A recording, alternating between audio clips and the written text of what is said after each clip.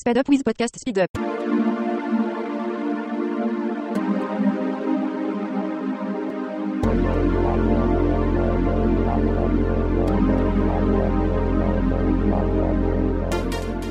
Rationally Speaking is a presentation of New York City skeptics dedicated to promoting critical thinking, skeptical inquiry, and science education. For more information, please visit us at nycskeptics.org.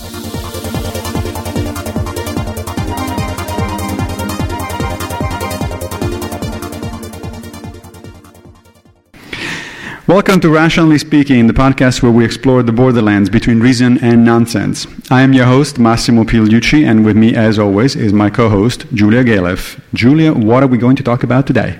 Well, Massimo, today we are here with a live audience in New York City at University Settlement on the Lower East Side. Everyone want to say hi? Woo! Hello to you, too. It definitely is. This wasn't taped, right? Yeah, we had to pay extra for the strong applause track on iTunes. So today we're going to be talking about Massimo's latest book, which has just come out. It's called Answers for Aristotle: How Science and Philosophy Can Lead Us to a More Meaningful Life.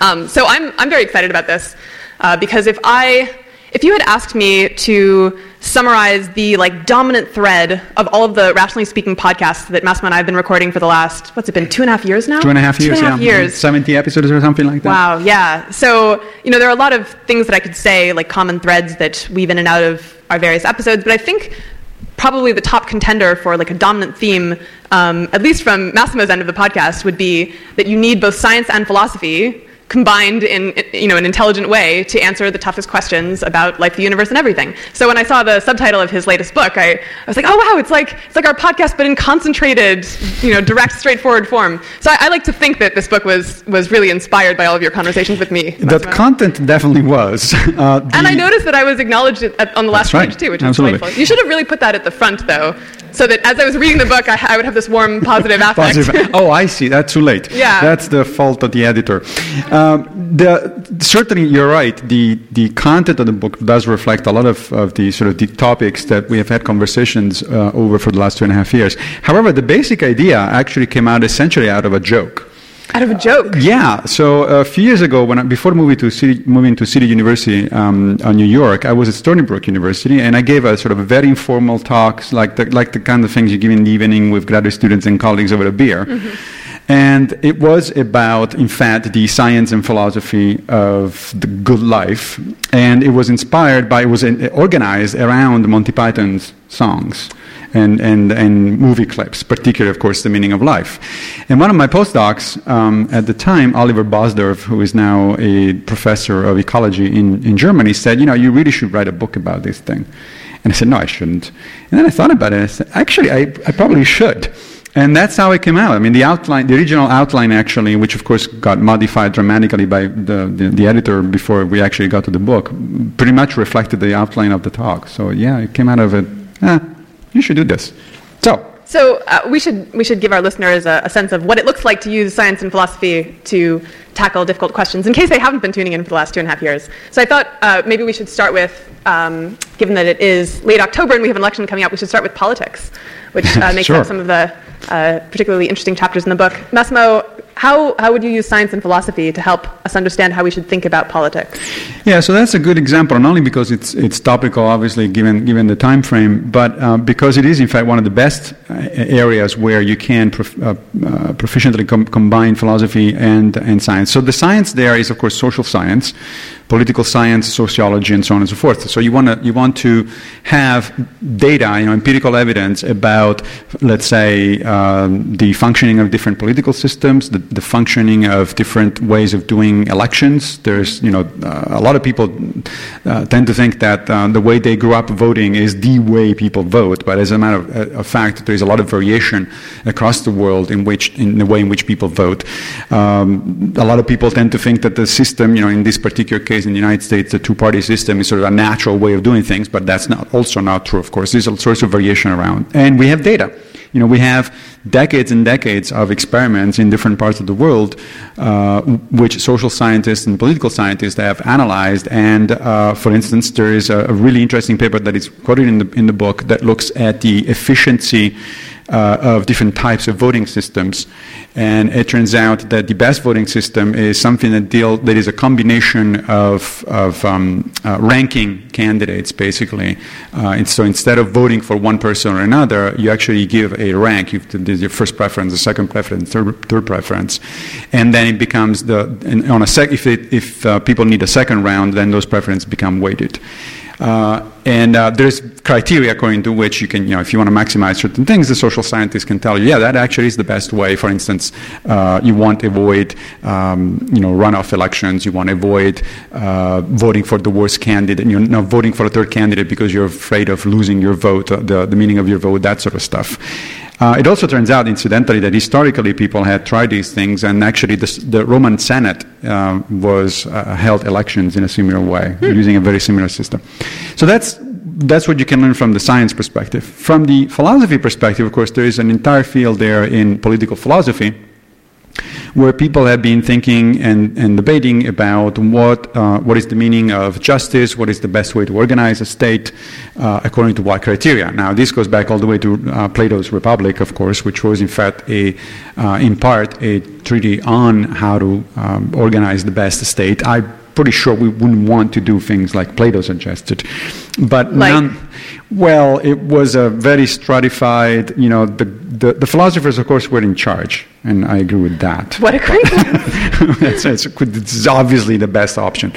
But it was a very sort of stratified kind of society where each one had, each class of people had their own roles, and it was pretty rigid. Although it had some advantages compared to most contemporary society at the time. For instance, Plato saw no reason why men and women should be doing different things. And if the women were good at doing philosophy or doing whatever it is, or being warriors, then that's what they should do.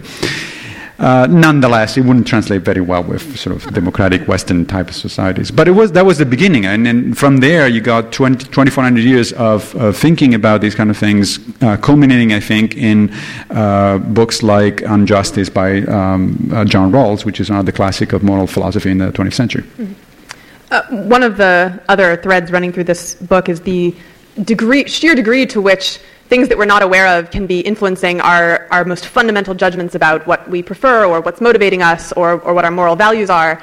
And so some of my favorite examples of this come from the politics. Actually, they're all throughout the book, but there's some great examples of this in the politics chapter.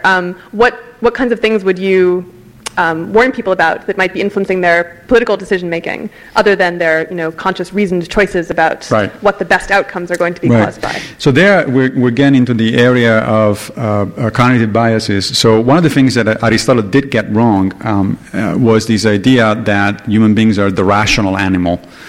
Modern research in cognitive psychology clearly shows that we're much better described as the rationalizing animal. We're very good at coming up with all sorts of reasons why we're right to begin with. Such a funny word, rationalizing. Yeah. It doesn't mean making rational. It means coming up with an irrational explanation. The opposite, exactly. Right. It would be like using the word truthizing for telling a lie. That's right. Now, yes, truthizing for telling a lie. So now, what cognitive psychologists have discovered over the last several years is that human beings are prone to all sorts of confirmation biases, all sorts of ways of misinterpreting or reinterpreting information about the world, sort of to fit their own agenda or their own preconceived ideas. And on the one hand, you might think that being aware of that, it's at least the first step. If you know that you're prone to misuse your reasoning abilities in a certain way, that's certainly the first step, although certainly not the only one, to improve things. But one of the nice things, actually, that I found, again, in terms of the connection between science and philosophy, is that if you look at the major cognitive biases that the psychologists have discovered, cognitive scientists have discovered, they actually match pretty well with the logical fallacies that philosophers have been talking about or warning people for literally millennia. And so, for instance, the idea that a lot of people have this tendency to go from observing two events following each other in time to drawing a causal connection between those two events. Right? So this is the basis of a lot of pseudoscientific belief. For instance, I vaccinate my child, and then a year later the child develops autism, and therefore the vaccination must have caused the autism. Right? So that sort of causal thinking, it's actually not warranted by that sort of evidence. It may be that there was a causal connection, but it may not be. I mean, after all, there is a perfect correlation, for instance, between my age and the expansion of the universe, but I'm not causing the expansion of the universe. Right? There is a common cause, which is the passing of time, that is affecting both. Now, that kind of mistake is, of course, well described in logic as one of the informal fallacies. This is the post hoc ergo propter hoc fallacy, which is fancy Latin for after that, therefore because of that. And one of the things that I find interesting about this connection between cognitive biases on the one hand and logical fallacies on the other is that I've seen a lot of social scientists recently being very skeptical of philosophy and logic, because they say, look, we're showing that people are actually not logical, they're not rational and all that. To me, that means that it's even more important to get training in critical thinking and awareness of logical fallacies, because what it shows is that it doesn't come natural to human beings, just like, let's say, probabilistic thinking doesn't come natural to human beings. I mean, the gamblers' fallacies and things like that, the reason why casinos make so much money is because we have all sorts of bad ideas, intuitive ideas about how probability works. But that doesn't mean that you cannot take a course in probability and start learning about it and figure out that it's a bad idea to bet against the house of a casino on a regular basis. Occasionally you get lucky, but if you do it on the long run, you're guaranteed to lose. And once you know that, presumably, unless you're self-destructing, you're not going to do that sort of thing.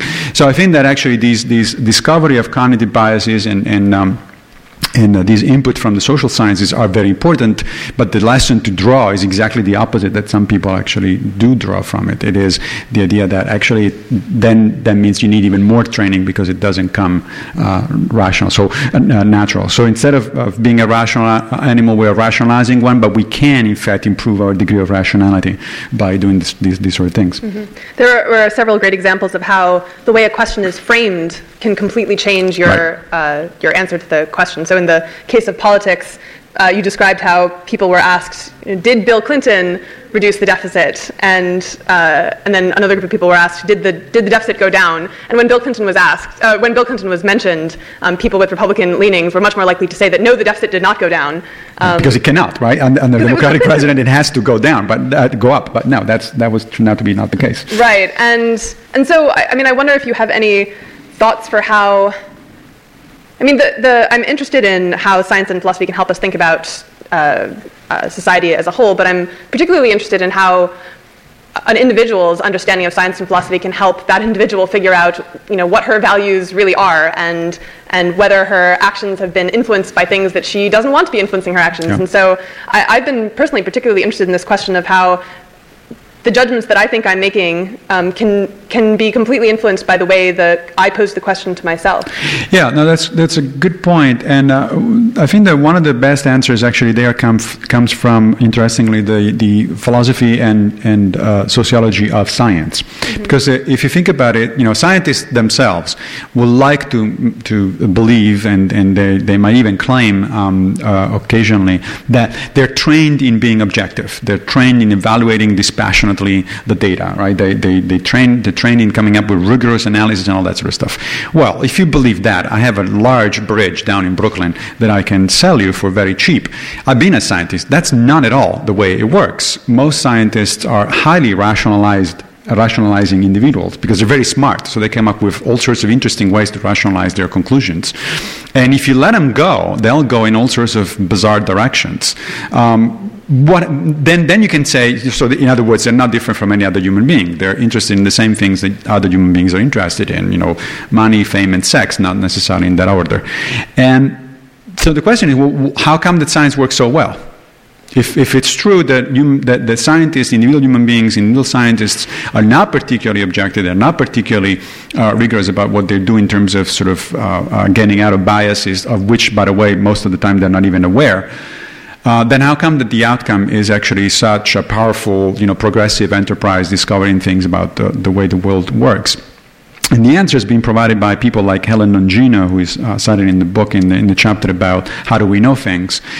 And according to Longino, the crucial part there is that science is a social activity.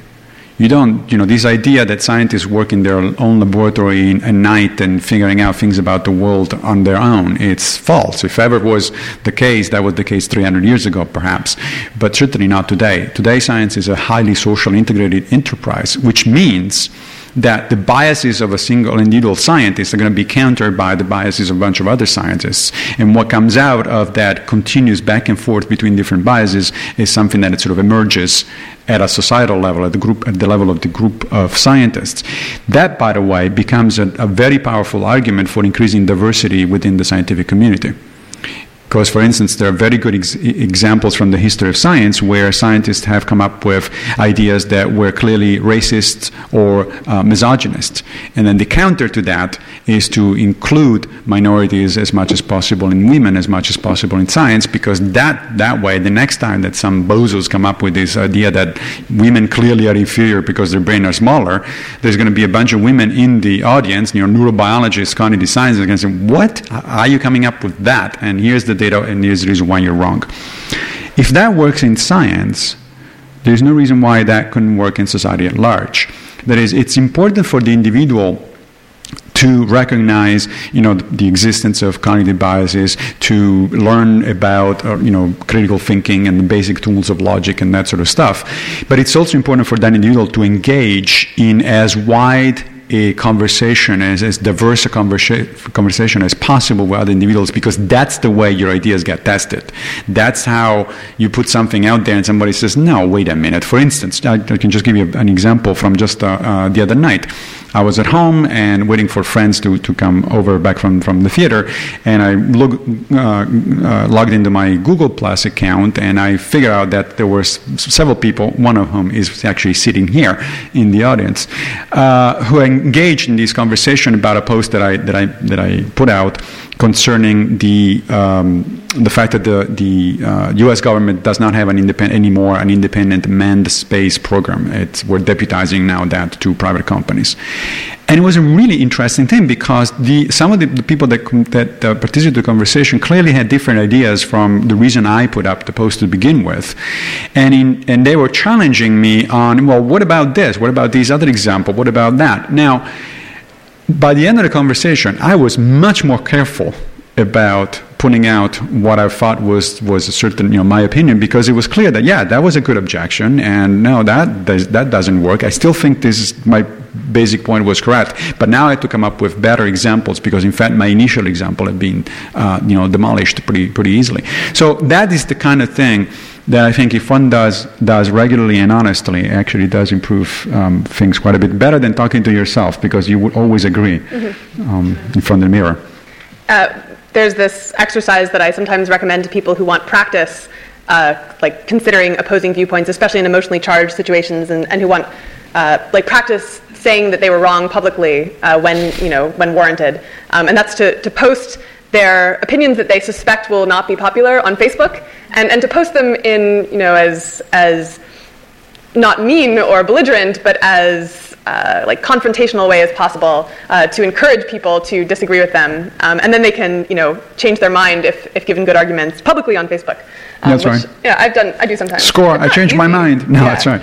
Well, another similar technique that it's actually used in it's pedagogically well established is when you're teaching a class with students, especially a philosophy class, just have students assign 2 different or 3 different positions to students at random, and then ask them to defend those positions, regardless of whether they agree with that position or not.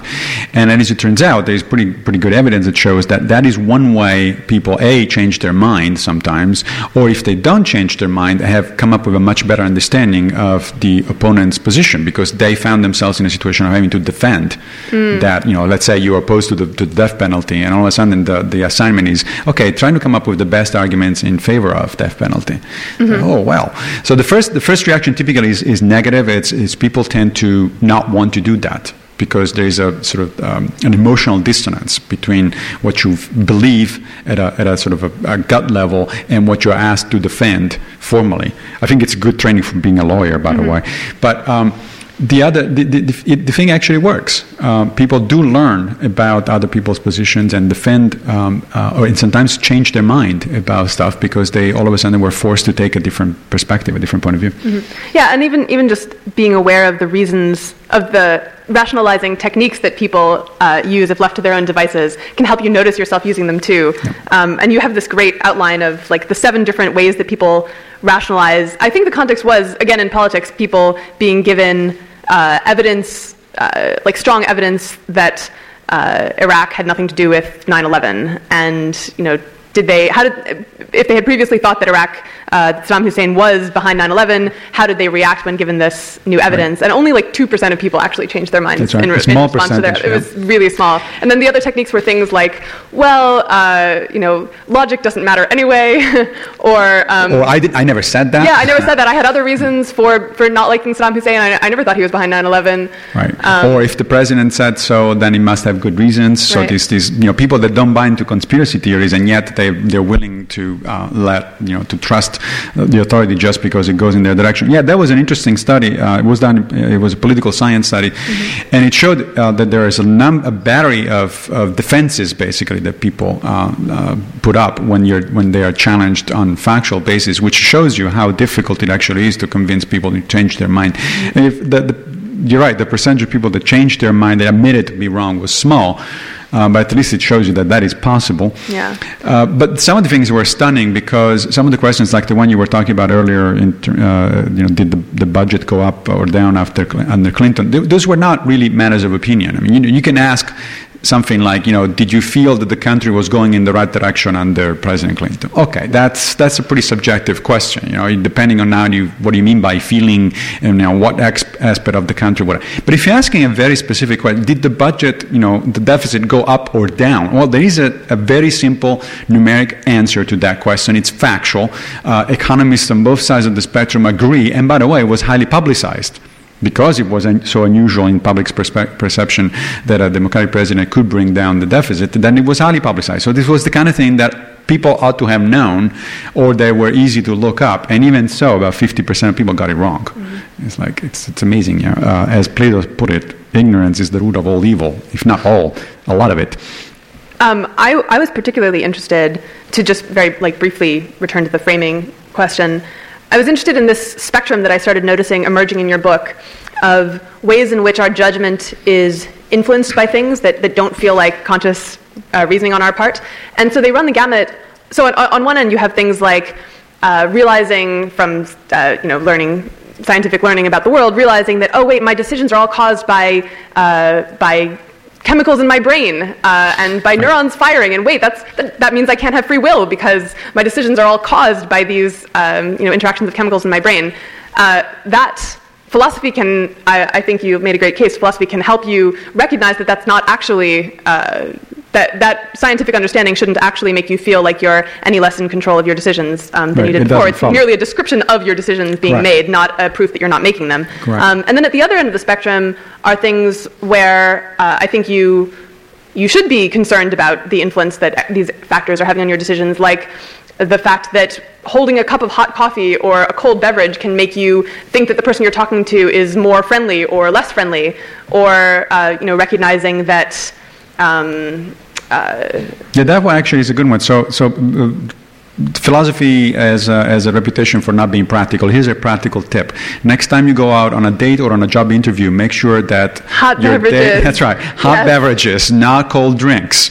Because as it turns out, there's pretty good evidence that you are going to judge, or you're going to be judged much more positively if the person is holding a hot beverage rather than if it's she or he is holding a cold one. So it's like, go figure. Now, that doesn't mean, by the way, one needs to be careful about these things, because these are interesting facts about the human beings' response, but that doesn't mean that that's the end of the story, right? I mean, there's a bias. Yes, you can quantify that there is a bias, but that doesn't mean that it's as simple as, I'll give you a cup of coffee and get a job. it doesn't work quite that way. It just means that there are several factors. Right? It is probabilistic. Like on average, you'll have. That's right. And it's not necessarily long term, so you may get off well on the first date with a cup of coffee, but if you're a jerk, your second date is not going to go well, regardless of what you're drinking. As soon as the weather gets cold, you have to leave with her to Florida and stay there until it's warm again. It becomes complicated. But so what I was saying is you give all these great examples of things that influence our judgment, and they run the gamut from things that don't really threaten our sense of having made those judgments ourselves to things that do feel like alien control of our judgments that we don't endorse influencing them. And then there's this really interesting gray area in the middle, like evolutionary biology teaching us that the moral intuitions that we have were built into us because they were adaptive for our ancestors. Right. That we feel more inclined to help out people who are genetically related to us because that was adaptive for our genes to help them proliferate. And also that we feel a moral disgust at, say, asymmetrical faces or at things that they are discussed now.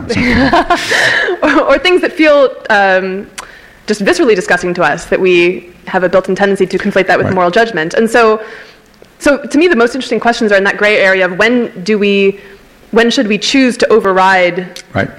And the example, one of the examples you just brought up is particularly interesting to discussing morality, right? So, first of all, let's open a small sort of bracket about evolutionary psychology. As people that have heard our podcast before know, I tend to be fairly skeptical of evolutionary psychological explanations of modern human behaviors.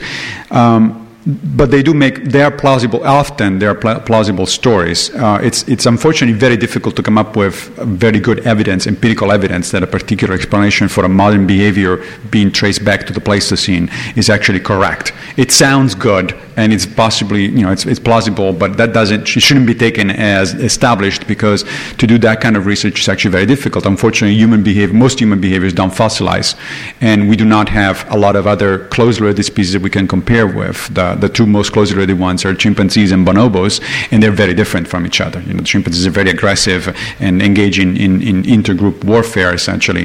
The bonobos just have sex all the time. So it's and they're equally distant from us. So it's hard, but one can make a reasonable argument that, for instance, instinctive behaviors that are still powerful in modern societies, such as xenophobia, the fact that you tend automatically to distrust people that don't look like you, or people that belong to outside groups, it's very likely, it's very possible, it's very plausible that they did evolve because, in fact, there was a long period in human history where pretty much anybody from the outside was not going to be a friendly thing. It was going to be a problem. Now, the question there is, therefore, is, well, so if that's the natural way in which human beings respond to outsiders from a social perspective, so that we have this very strong feeling, that very strong reaction, should we or should we not override that, right? Now, in most Western societies, I think we would agree that yes, we should. That there is no rational way why we should automatically be distrustful of people that don't look like us, especially in a multicultural society, when these people are not outsiders, they're actually insiders, right? Or a multi-ethnic society. So there is one area where the biology tells you something about where your sense of morality comes from. Why did you develop these very strong reactions about things that you perceive like threats or not, or that you perceive like they're the right thing to do or the wrong thing to do? But at the same time, your reason has to come in. Your understanding of reflecting on those feelings has to come in and say, yeah, but wait a minute. Just because I automatically feel that way, it's not actually right to feel that way. There is an interesting experiment in the book that deals directly with racism, for instance. So it turns out you can measure the inclination toward racism subliminally. You can, without the individual's knowledge, because you can expose people to certain cues that have to do with racial perceptions, and then you can measure the skin conductance or things like that, or the level of stress of the individual, and you can tell how the individual is reacting, regardless of what he says about why he's reacting one way or the other. And so they did the experiment with a number of people, some of whom were very consciously considered themselves non-racists, and other people who, on the other hand, apparently had not thought too carefully about this kind of thing. When the first group of people was faced with evidence that, look, my friend, you think you're not racist, but in fact, I just showed you a picture of a black man and your adrenaline level went up through the roof. What do you make of that? And the interesting thing is they were ashamed. They said, that is not what I want to do. This is not who I am, so I'm going to be even more careful about controlling that sort of stuff. The second group, care not. Said, oh yeah, that's the natural reaction because I do think these people are in fact very dangerous and I better stay away from them.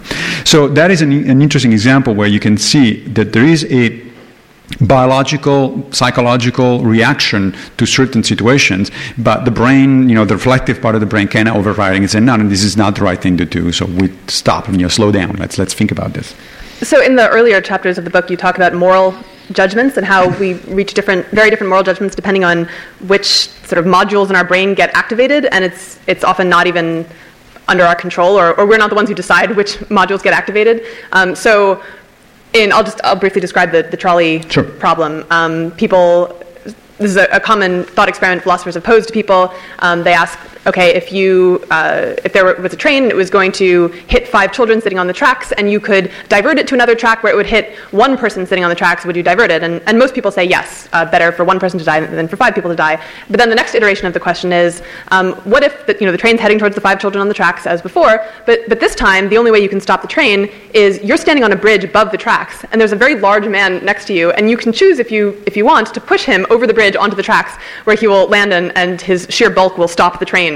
So it's the same. It's funny that in the early version of that, the second type of experiment, the man was described as a very fat man, and now it's a very large man, which is it's interesting. He's big boned. That's right. He's big boned. Exactly. Yeah. So even though most people will divert the train, very few people are willing to actually push a large, big-boned man onto the tracks. And there's various interpretations for why we have so much more moral disgust at the idea of doing that, even though the actual the actual life calculus comes out the same. It's more visceral. It's more feels like more of a direct harm that we're causing.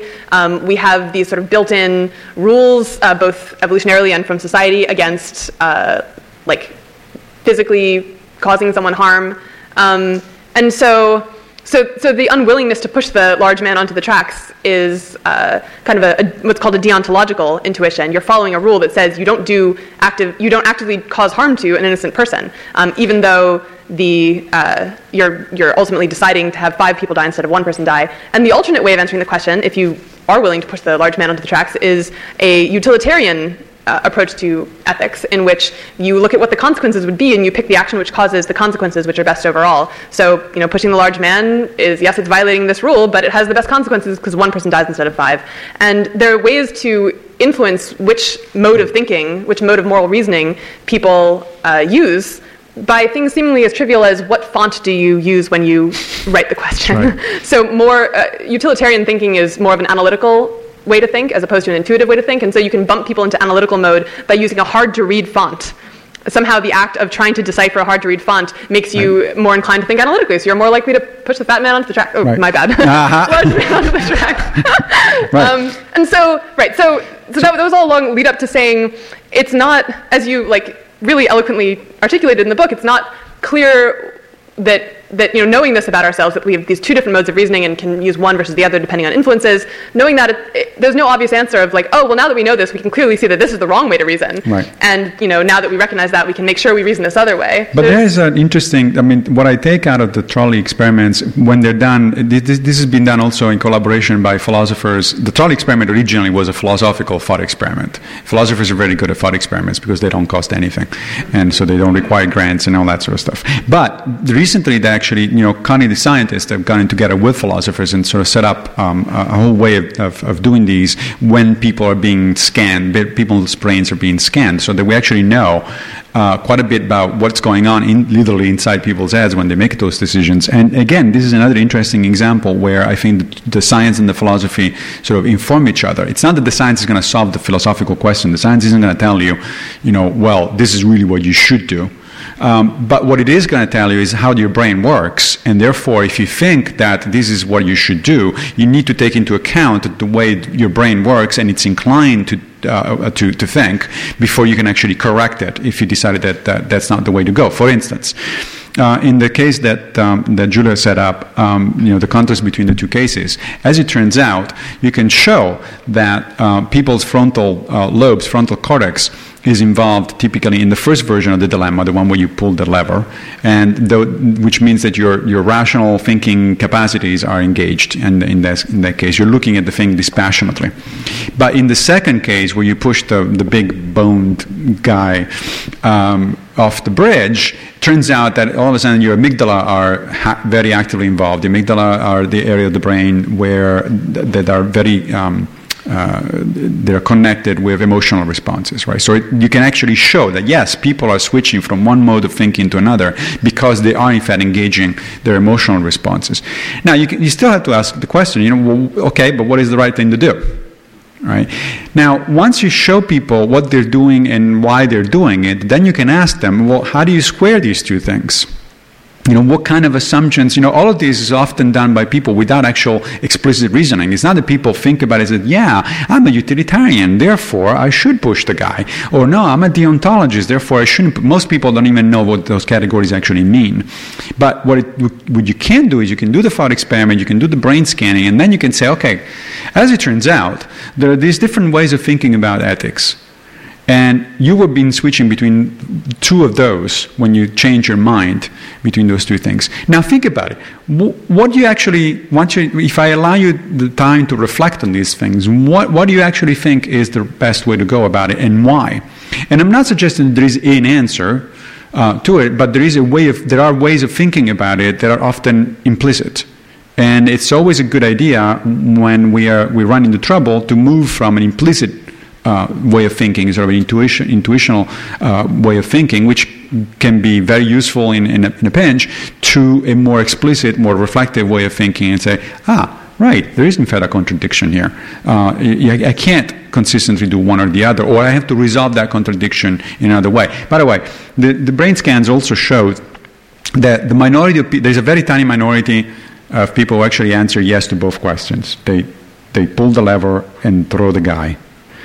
Those people's Are there any people who wouldn't pull the lever but would push the guy? That's a good question. I don't think so. But that's a good question. I don't have the data. I don't think so. But there is a small number, a fairly tiny number of people who actually do both. And it turns out that those people have brain scans that are typical of sociopathic behavior. And it's really amazing. So it's like, they're completely disengaged with their emotional responses. A lot of those people are found on Wall Street, by the way.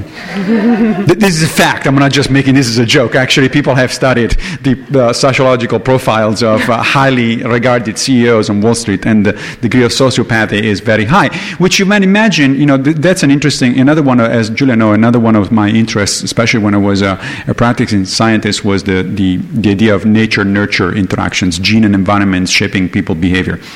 And as it turns out, there are two broad categories of people that fall into the sort of sociopathic profile when they're young, and they evolve in completely different directions depending on the environment to which they're exposed. If you have sociopathic tendencies and you're exposed to an environment with, a non-supportive family, low level of education, and that sort of stuff, you're very likely to, in fact, become a violent psychopath. If you are the same kind of person but exposed to a very supportive behavior, a very supportive family environment, you go to good schools and all that sort of stuff, you become a CEO on Wall Street. So it's the same idea, but the outcome is very different, and it's a result of the environment. So takeaway being, if you're big boned, don't work in a hedge fund near train tracks. Exactly. That's the takeaway. That's right. See, more practical advice from philosophy.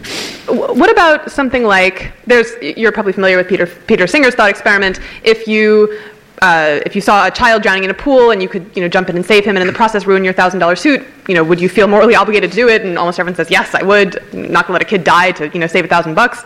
And then he says, well, analogously, there are children starving dying of malaria in other parts of the world, and you could easily save one of their lives by spending $1,000. Do you feel morally obligated to do that? And then people are like, but are hard-pressed to come up with a morally relevant distinction that would make them morally obligated in the case of the kid in front of them and not the kid, who's far away, who they are never going to see and can't picture. And, it's pretty plausible that the reason we feel morally obligated in the first place, but not the second case, is that our moral intuitions evolved to to deal with people who are right in front of us, to respond to visible suffering, and not to probabilistic lives saved, even though the actual impact is an expectation the same, or even better in the case of, because lives are cheaper to save in the developing world. That is true.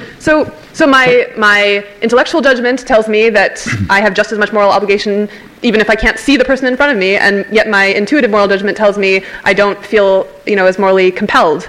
So, well, the problem in there is, first of all, so Peter Singer starts from a utilitarian perspective, a consequentialist way of looking at ethics.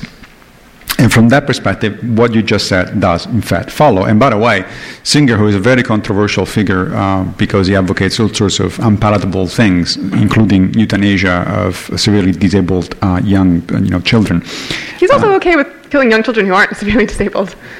I mean, very young children. Very young children? Well, I mean, in that he doesn't see any just any, they were born that's doesn't right. mean, That's right. If you're okay with late-term abortion, then there's no reason why you shouldn't be. Yes. Anyway, he's very controversial, as you might imagine, for those reasons. He also does, in fact, live up pretty much to his own expectations, because I think that the figure is something that he gives away 20 or 25% of his salaries, which is a pretty large percentage. So he tries to live up to his expectation. You'll find him occasionally writes editorials in the New York Times, try to convince people to sort of go in the same direction. But here's the problem. So the explanation of why most people don't do that, it could be the one that you just put forth. That there's a sort of disconnect between the way we feel about certain situations and the moral decision making that we can do when we reflect about it. But that is if you in fact start from a utilitarian perspective. Utilitarianism is not the only type of ethical framework that you can adopt. There are several others. It could be just following a rule that when you see someone in need, you have to help them, and that's correct. And that's the ontological one. Or you could come up talk about ethics of care, which usually comes out of feminist theory, or virtue ethics and communitarianism, which build in a differential treatment for people that you are directly exposed to, because those people, you have duties towards those people that you don't have toward people on the other side of the planet. So you have duties to your daughter, your son, or your parents, or your friends, because they depend on you, because you interacted with them, because you developed a particular relationship. So it is true that if you abstract to the level of numbers, then these people over there are, abstractly speaking, just as important, from the universal perspective as these people over there. But the fact of the matter is that we do not have a universal perspective. We have a perspective that comes from socially interacting and with people that depend on us for certain things. And so there are some ethical frameworks for which that is not a contradiction at all. That actually is part of the idea that you are in fact morally obligated to have preference for people that depend on you, for people that know you, for people that have come to trust you, and so on and so forth, as opposed to a stranger. That doesn't mean the stranger is not important, or that doesn't mean that the stranger should therefore be left to die in the cold, but is that other things being equal, you actually have a larger degree of moral responsibility toward other people, including yourself, because part of the idea, of course, is that you are a moral agent just like anybody else. And although it is true, again, that from a universal perspective, that you are just as important as anybody else, from a point of view of yourself, of course, and the people that are close to you, that's simply not the case. Human relations don't work that way. So it does depend on what kind of ethical framework. And I'm not suggesting that there is a final answer there. In fact, one of the chapters in the book is called a handy-dandy moral menu. Handy-dandy moral manual? Because it allows you to sort of to look at the major options on the table and say, well, actually, this is the one that for whatever reason feels more important or interesting or well articulated and so on. But the fact is that there are frameworks, and there's a bunch of frameworks that don't work. There's a bunch of stuff in ethics that doesn't work, and that's, I think, the way ethics works. I think of ethics as a way of reasoning more than a set of answers. It allows you to think about what your assumptions are when it comes to moral decisions and what follows from those assumptions. And sometimes things that follow from those assumptions are not palatable, and at that point you could say, oh, maybe one of my assumptions was in fact mistaken, or I have to reject it, or I have to modify it. Mm-hmm. We're almost out of time, I think, but is there any issue that you think science could do well to incorporate more philosophy into, or vice versa? Well, it depends. Yeah, that's a good question. So it depends on what one means by incorporating. So philosophers are often accused of not paying attention to the facts. In other words, just armchair philosophizing. It's the quintessential way in which you make fun of philosophers. Although, interestingly, nobody has a problem with an armchair mathematician, for instance. Nobody accuses mathematicians of, you don't care about the facts, you just do math. Well, yes, that's what they do as a profession. But philosophers actually do pay attention to the facts. You cannot be a serious philosopher in the 21st century in whatever area of philosophy, with the possible exception of the history of philosophy, and not paying attention to what science is saying. If you're a metaphysician, you better pay attention to what physicists tell you about the nature of the world. If you are an ethicist, you better pay attention to what social psychologists and evolutionary biologists and neurobiologists tell you about it, because those things do build a general view of how the world works, and your thinking, your reflecting about the world has to therefore be based on the best understanding that we have of the world, and that best understanding comes from science. So in that sense, no serious philosopher would deny that facts and science are important. What philosophers, or at least many philosophers, do reject is that it is all a matter of facts. It all reduces to empirical evidence. This is my favorite villain, as you know, in this area, Sam Harris, who a couple of years ago came up with this moral landscape book where he suggested that science and not philosophy is capable of producing answers to moral questions. But in fact, there is not a single example in the book of a new insight into moral philosophy that is provided by science, and that's because science deals with facts, but facts still need to be evaluated. You still need to reflect on those facts based on whatever values you have, and the values are not determined by the science. They're not determined by the fact. They may be altered or influenced by that, but they're not determined by them. The other way around, it works interestingly. So I wouldn't suggest that a scientist, let's say a practicing scientist, should necessarily be conversing in philosophy or aware of what philosophers do. Scientists can do a lot of their work without any awareness whatsoever of what philosophers do. But if you're curious about what you're doing and how you're doing it, it might be from time to time a good idea to look at what philosophers of science, sociologists of science, and historians of science come up with, because that gives the scientist a sort of outsider's view of its own discipline, right? And sometimes that may even help, not answering actual questions, empirical questions, because again, that's the province of science, but thinking more broadly about why are you asking those questions, why are you going in that direction, and why are you going about it that way? As it turns out, there is an history to it, there is a sociology to it, and there is a philosophy to it. So there are, for instance, one of the best examples currently of that is the debate in physics about string theory and the status of string theory. It's the most important theoretical advance in fundamental physics for the last several decades, and yet it's in trouble, as the title of a famous book by Lee Smolin, who is a physicist, put it, The Trouble with Physics, because we're looking at the first generation of physicists since over the last 150 years or so, where there has been no major theoretical breakthrough that has been accompanied by a empirical confirmation. In other words, string theory may be a theoretical breakthrough, but there is no experiment that actually validates the theory or invalidates the theory. It cannot be done, at least not at the moment. And one of the questions is, well, why? Why is it we got what Smolin calls a lost generation of physicists? And his answers, as a physicist, is, well, that's because physicists, the fundamental physics community is not paying attention to its own sociology and philosophy and history. He claims that what has happened is the physicists over the 20th century have moved away from an awareness of issues in epistemology and issues which are in basic philosophy of science. Earlier physicists were very much aware of those issues. Einstein, Bohr, and that group was very much aware of philosophy of science. Modern physicists moved away from it. They're unaware of sociology of science, which shows that, in fact, the fundamental physics community is very small. And when a community of experts is very small, it's easy to bias that community's judgment one way or another without any particularly objective reason for why that should be that bias. So, for instance, if it became very popular to work on string theory when it came out, because it was thought to be a very novel way of looking at things, that was in the mid-'80s. So there was a period where you really couldn't get a job unless you were working in fundamental physics, unless you were working on string theory. If you got a job, or you couldn't be a graduate student unless you were working in string theory. Then those people got jobs. They became, the kind of people that decide which papers get published in referee journals or which grants get funded on what research. And if the entire community becomes enmeshed in that way of thinking, then of course you have that only string theorists are funded, hired, and so on and so forth. And that, according to Smolin, who I repeat, is a physicist, not a philosopher.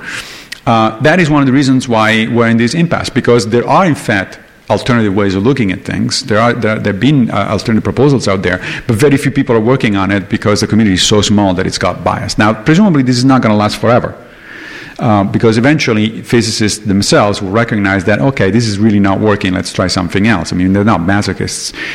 But Smolin's point is that it's an unawareness of the sociology, history, and philosophy of physics that has led in part to this situation, and perhaps more awareness of that might have avoided, sort of wasting an entire generation. The history comes in because one of the major arguments in favor of string theory is that it must be true because it's so simple and beautiful. Right? It's an argument that you often hear from physicists who apparently don't realize that beauty and simplicity are not empirical concepts. You can't test for beauty and simplicity, right? They're aesthetic concepts. So, in other words, they're bringing in a pretty big philosophical baggage into this, an aesthetic preference. But regardless of that, Smolin says, actually, historians of physics will show you very clearly and very easily that time and again, throughout the 20th century, physicists preferred a particular theory because it was on those grounds, and then that theory turned out to be wrong, empirically. I feel like you could test for beauty. Just set up like a physicstheorieshotornot.com and just put the theories up there and you've got all this data. Right, but all you test is for people's opinions about beauty, not whether the universe is somehow supposed to be regulated by beautiful laws, whatever that means. You want to test for truth? Yeah, exactly. I'm That's testing right. for beauty. Exactly. I think we are all out of time, so I'm going to wrap this up, but with the closing exhortation to all of our listeners to check out Answers for Aristotle, I would highly recommend it to anyone who likes the podcast. Thank you. I think we'll just have you shout out your question, then I will repeat it into the mic so that our listeners later on can hear it. Sir. That's why I was afraid you weren't going to bring up Sam Harris. See, I did not disappoint you, yes. And I'm not disappointed. Now, I know that Sam Harris is wrong, and I know that his reasoning is wrong, but how can he be so wrong? Did you plant him? No. You got someone to ask, how can Sam Harris be so wrong? All right. What's going on? What's going on here? Right. All right, so the question was, Massimo, how can Sam Harris be as wrong as he is, that wrong man? First of all, I'll ask him in a few days, because we're both going to a workshop on the implications of philosophical naturalism, and that's going to be a fun one. Jerry Cohen is going to be there, Richard Dawkins, Dan Dennett, all sorts of interesting people that we disagree with. So, Sam Harris, why is he so wrong? For a variety of reasons, one of which is that he actually has two legitimate targets in his book. If you read the introduction to the book, or the very first part of the first chapter, he tells you what his targets are. And his targets are a religious way of thinking about morality, which he thinks are misguided because he thinks that religion has nothing to say about morality, or worse, it actually teaches the wrong sort of type of morality. And at the opposite end of the spectrum, his second target is moral relativism. So this idea that there is no right and wrong, that your opinion is just as good as mine, and that if a society engages, let's say, in genital mutilation of young girls, that's that's their prerogative. It's the same difference that doing it or not doing it is the same difference between liking dark chocolate or milk chocolate. And of course, as you all know, I hope that the answer is dark chocolate. Clearly, now, so those are targets that are legitimate. I do agree with him that moral relativism is pernicious, and that religious-based morality is pernicious. In the book, the last three chapters are devoted to religion and morality, and in particular, the last one deals with the Euthyphros dilemma, which is this classic dialogue by Plato, where Socrates at some point basically asks the fundamental question to his to his interlocutor, Euthyphro. And Socrates says, so, okay, you're telling me that you know what is right because you know what the gods want. But answer this question, is something right because the gods say it is right, or is something right, or the gods say that something is right because it is right? And Euthyphro thinks about it and he says, it smells some kind of trap from Socrates, and says, clearly the first one, something is right because the gods say it's right. And of course that cannot be the case, because if that's the case, then morality becomes a matter of might makes right. You're doing it because the gods tell you to do it, because otherwise they're going to incinerate you. But they could decide that genocide is right, or that rape is right, or whatever, and what are you going to do then? Then Euthyphro, these are not the examples that Socrates brings up, by the way, I'm paraphrasing. And Euthyphro says, okay, you're right, that's clearly not the good answer. So the case is then, in fact, the gods say that something is right because it is right, in which case, of course, you don't need the middle man or the middle god to tell you, right? You can figure out the thing on your own, which the result of which, the end of the story is, you do not, even if gods exist, they have nothing to say about morality to us. We can figure out our way out. Now notice that I just made a philosophical argument. Okay, and Aris seems to be entirely unaware of the fact that there is a large number of philosophers who would agree with him that religious-based morality and relativism are in fact morally bankrupt, and they would be able to provide very good reasons for why that is the case. Instead, Harris chooses to ignore that, and in a famous or infamous footnote to the first chapter, he says that he's not going to engage the philosophical literature because he thinks that terms like utilitarianism and deontology increase the boredom of the universe.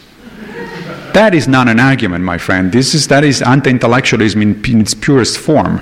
Imagine if I were writing a book about how the brain works, and I said, but I'm not going to engage with the cognitive science literature because I think that terms like fMRI and frontal lobes increase the boredom of the universe. I mean, nobody would take me seriously. So the real question is not why Sam Harris goes that way.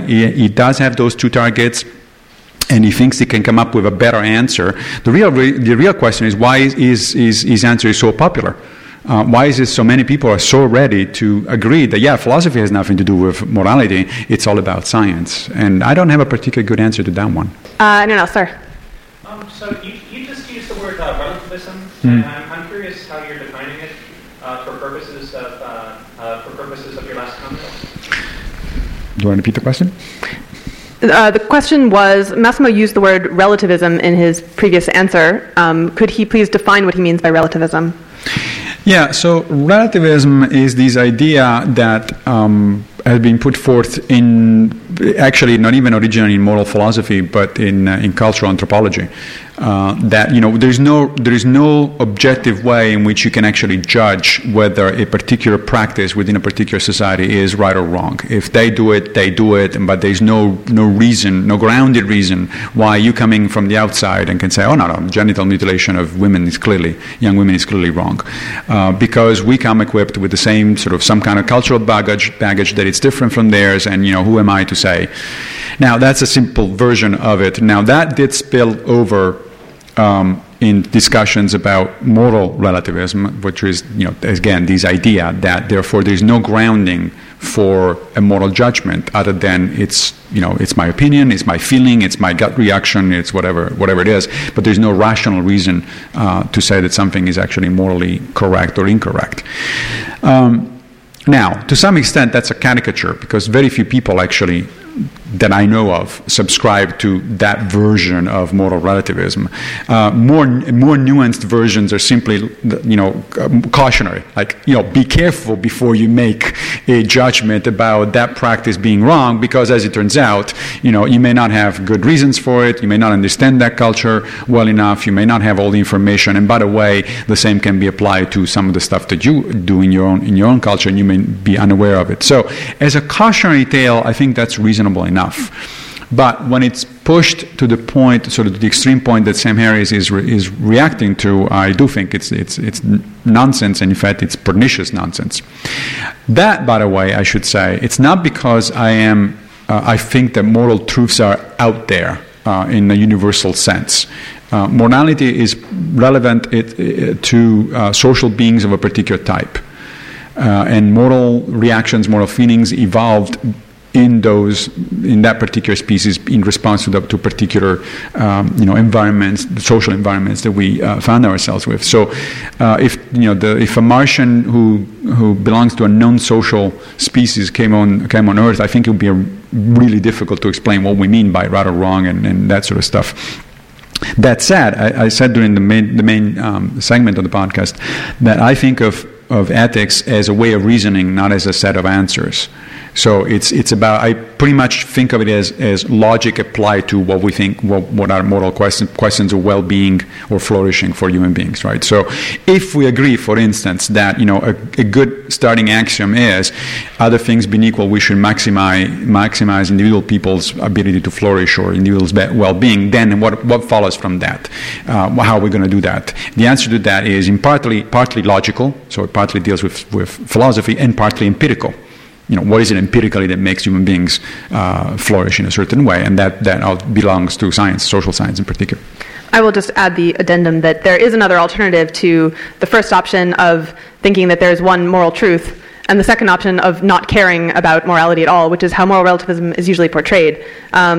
You can think there's no moral truth and yet have very strong preferences that people not mutilate their daughters and take really decisive actions to try to prevent things like that from happening without thinking that is the objectively correct moral position. Yes, you can do that. It's a weaker position, but you can do that. Next question. You brought up the question of why science works, and you gave an example of the Society of Science in the 20th century. So what is the explanation for, say, Newtonian physics working, or how did Newton get it working? He was mostly working by himself. So the question was, Massimo described science as this collective, collaborative endeavor. However, we have examples like Newton, who made amazing scientific strides, essentially working on his own. Massimo, how would you explain that? Yeah, that's an interesting question. So there's two answers to that. First of all, it's only partly true that Newton was working on his own, right? I mean, even in the 17th and 18th centuries, there was already a network. Ever since Galileo, let's say, the time of Bacon and Galileo, and therefore later Newton, there was already a academic. Not in this modern sense of academy, but there was a group of people that were interacting. Newton, I think, was in fact one of the founders of the Royal Society, which means that he was aware of the fact that you needed this kind of sort of peer evaluation and peer feedback. So that part of the answer is, well, it's not entirely true that he was working on his own. The other part of the answer is, yes, and Newton, in fact, wasted a lot of time doing stuff that is of no value whatsoever. I mean, he actually spent more time on alchemy and biblical criticism than exegesis than he did on physics. Now, why do we know? Most of us don't know that today, because that sort of stuff is crap and went off the wrong way, and we sort of ignore it. We only kept the good stuff that Newton did.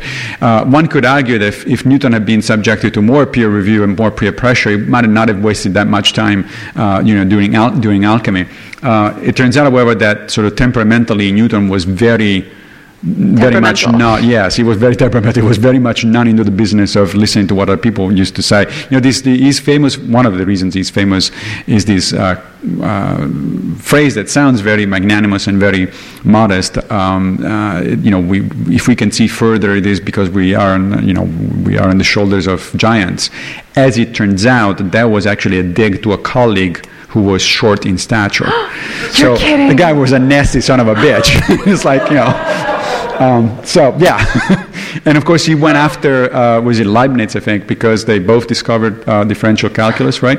And Newton was nasty for all of his career. He had his own papers reviewed by his own friends and Leibniz papers reviewed by nasty people, and he went after Leibniz even after Leibniz died. He just wouldn't let it go, and so it was like an interesting psychology of science there. Any more questions, ma'am? I want to go back to the book particularly and question why you chose answers from Aristotle and the other historical philosophers. Yeah, that's a good question. You also commented during the podcast that you disagree with some of his right. questions. Why Aristotle? Right. So the question was, why answers for Aristotle? Why not answers for someone else? So there's two reasons for that. One is a good one is a not so good. Let me start with the not so good one. This was not my title. So the original title of the book was The Intelligent Person's Guide to the Meaning of Life. which of course was a take on The Idiot's Guide to. It's a series of books, as you know, that it's very popular apparently because there's a lot of idiots, or at least a lot of self-professed idiots. So that was the original title. The publishers didn't go for it, and we went back and forth, and I discovered to my chagrin that I do not have in my contract power to override the publishers. The publishers are bound to listen to what I have to say, but not to go with what I have to say. That said, the answers for Aristotle was in fact, that does have a logic. Aristotle is by far, if you look at the book, Aristotle is by far the figure among scientists or philosophers is most cited, most quoted throughout. There's no chapter in which Aristotle doesn't appear in one way or another. And the title, therefore, refers to, if you look at the cover, which I actually think it's beautifully done by the Basic Books artist, it has a young guy who is supposed to be Aristotle on one hand, sort of pondering things in the philosophy, and on the other hand, there is this beautiful shell of a marine organism that Aristotle studied, right? So there's the science. Aristotle was, in fact, if not the first, certainly one of the first and the most prominent ancient thinker who understood that you have to do both what we today consider philosophy and science, or philosophy and natural philosophy, as they used to be called, right? That it's important to write and think about, let's say, ethics or metaphysics, but it's also important to do research. He actually did field work in the island of Lesbos, for instance, in biology, spent summers there. So it's important to deal with the facts. Now, he got some of the facts wrong. In fact, the entire physics of Aristotle is wrong. But you had to start somewhere, and it was remarkable that he had the right idea that to combine what we today call science and philosophy to come up with the best answers we can.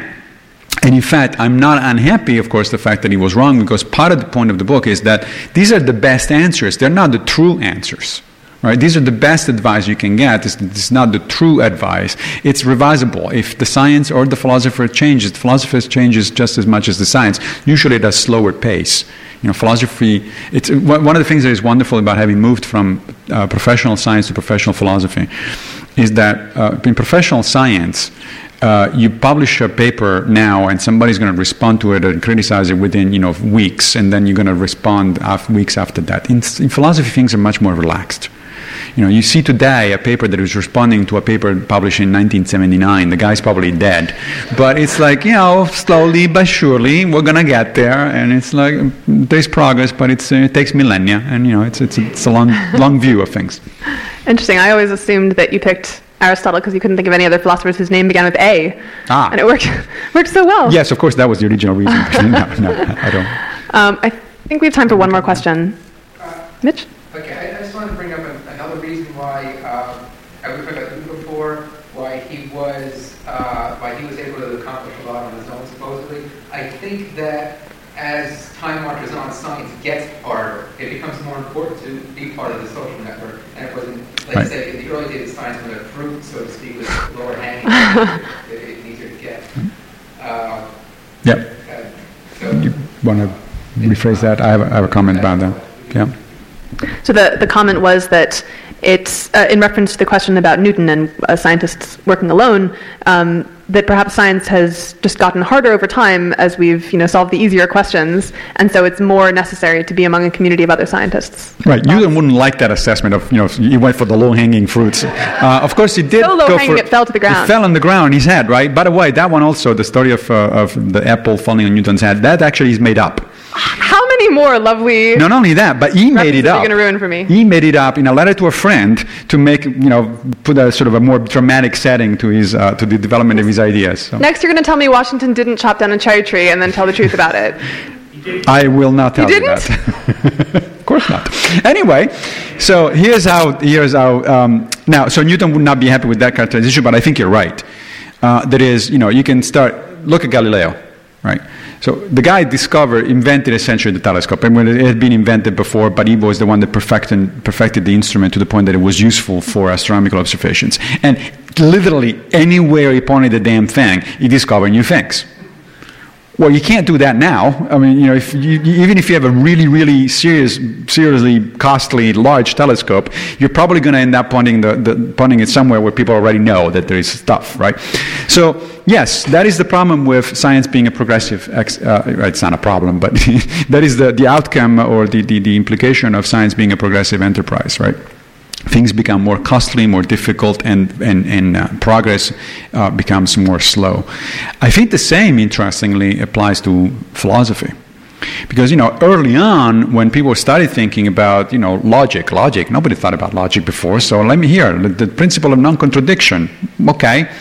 As it turns out, it took, more than 2,000 years to make significant advances over Aristotelian logic.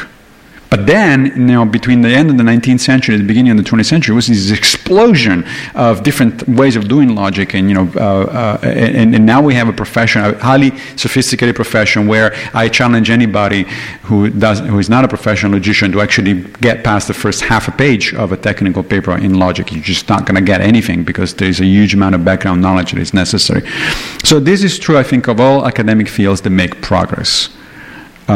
If there is any academic field that does not make progress, you probably recognize it because anybody can come in and invent something completely new, and people say, "Wow, that is totally new," and nobody thought about that before. But I think you'd be hard pressed into finding that kind of example. All right, I think we're going to wrap up. This concludes another episode of Rationally Speaking. Join us next time for more explorations on the borderlands between reason and nonsense.